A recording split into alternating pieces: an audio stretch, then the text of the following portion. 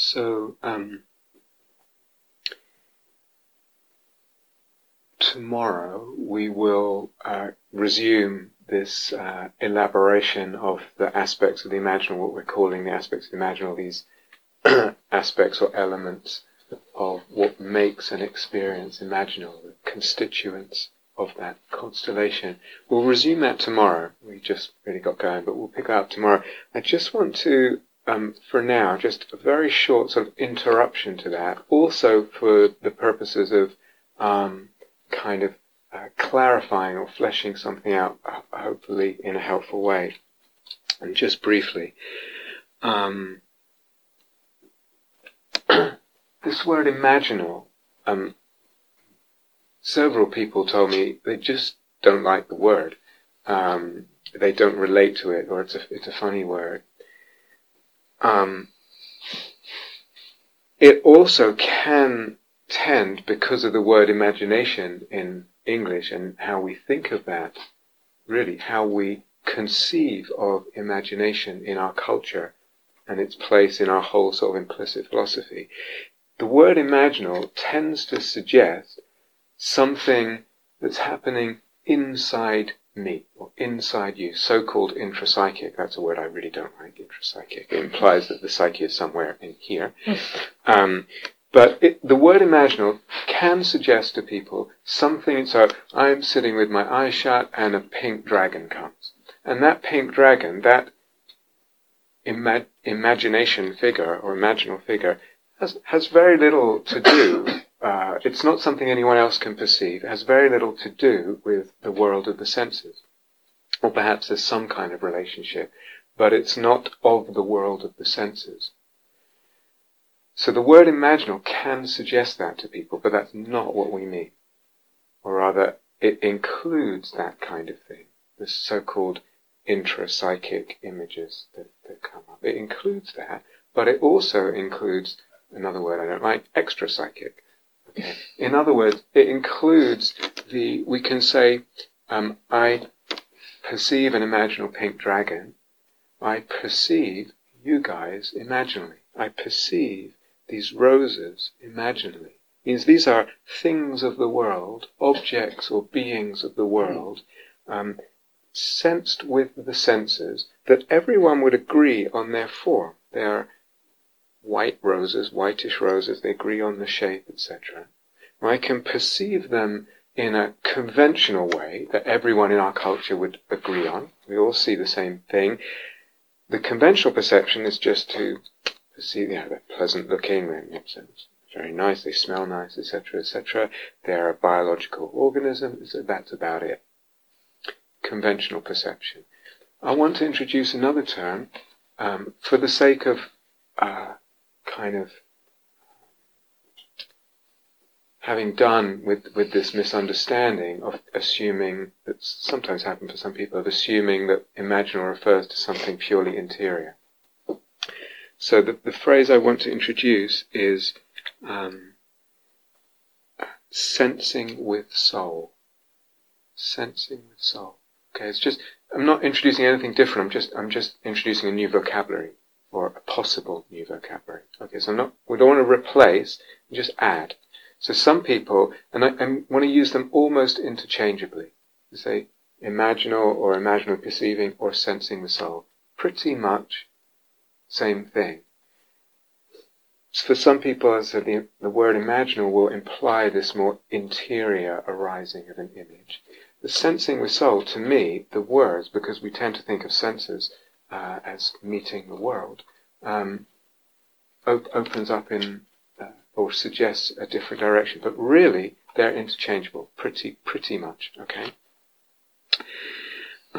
So the things, the objects, the beings, the world itself, the things, the objects, the beings of the world and the world itself, when they, in any moment, when they, to my perception, to my senses, to my knowing them through the senses, when they start to come alive with those aspects of the imaginal that we're going through. When I sense a person or a group of people or my body or the tree or the sky or my friend, and I see my friend, I see her, him, them as angel.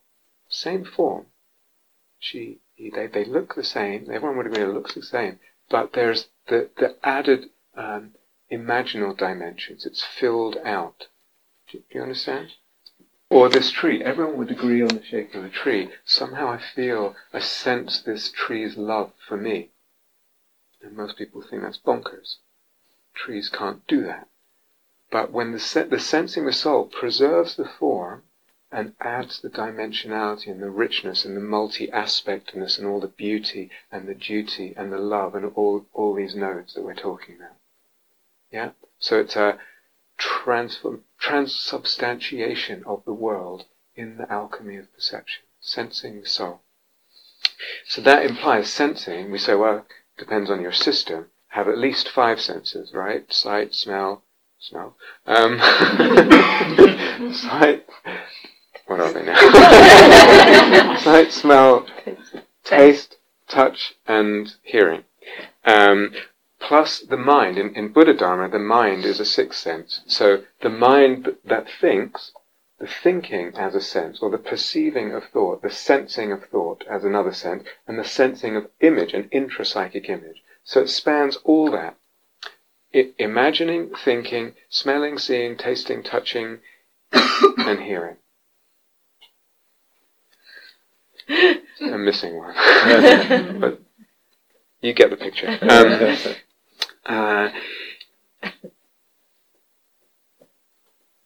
So generally speaking, when it's the same shapes or colours or forms, but it has that filled outness. It's same shapes, colours or forms as conventional socially agreed perception. It has that filling out.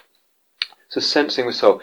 Catherine actually, you may not have caught it. It slipped out a couple of times, I think, in the opening talk or something. But we wanted to introduce that as an idea. Just some people, it will be more helpful. It was like, oh yeah, it's that we're doing. It's not just this.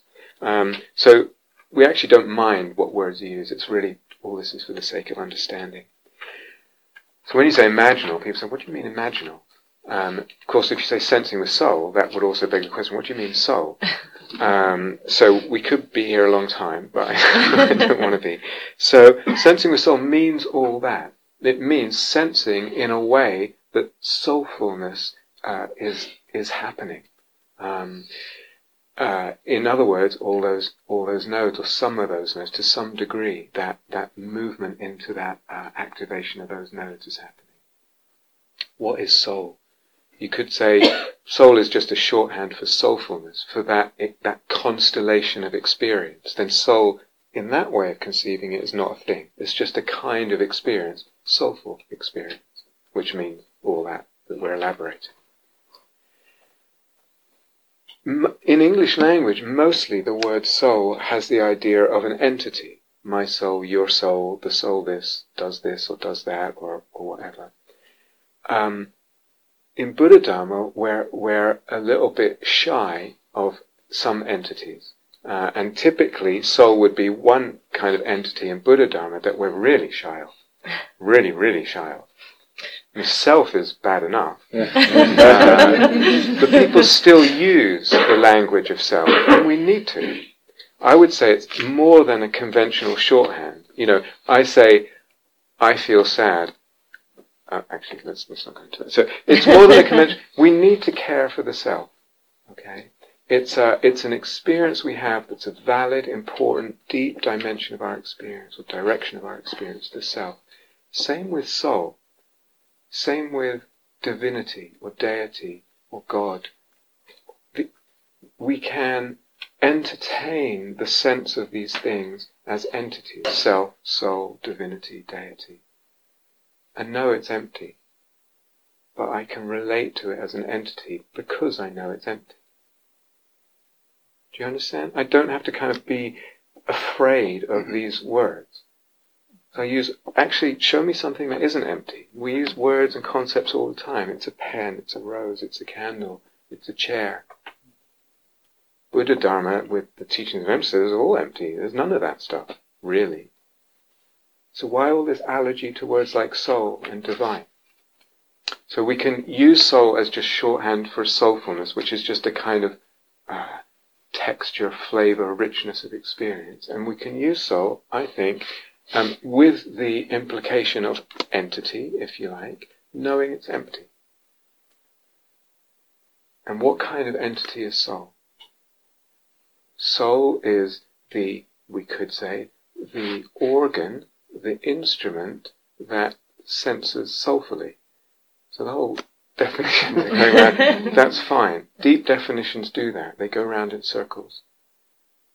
So where is this organ? I can't find it.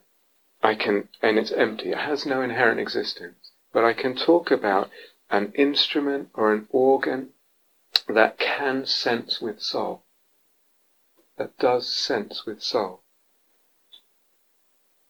When we talk about soul making, we say, I'm making soulfulness. I'm fabricating, in technical Dharma language, I'm fabricating a sense of soulfulness. Or there is the fabrication of soulfulness. I'm soul making. What am I making? I'm making soulfulness. I'm also making or building that organ, that instrument. I'm building my capacity through practice to sense soulfully. Do you understand? So soul making. The more I sense soulfully, the more accessible it becomes to me. So I'm actually making something. I'm making my instrument. It's being made. I'm participating in the making, in the fashioning, in the forging of this organ, this instrument of perception. Wonderful thing. Do you understand? So the main point I just want to say is this. We'll start using these words freely, sensing the soul, freely interchangeably, sensing the soul, imaginally perceiving, imaginal, it's all pretty much the same. Ça va?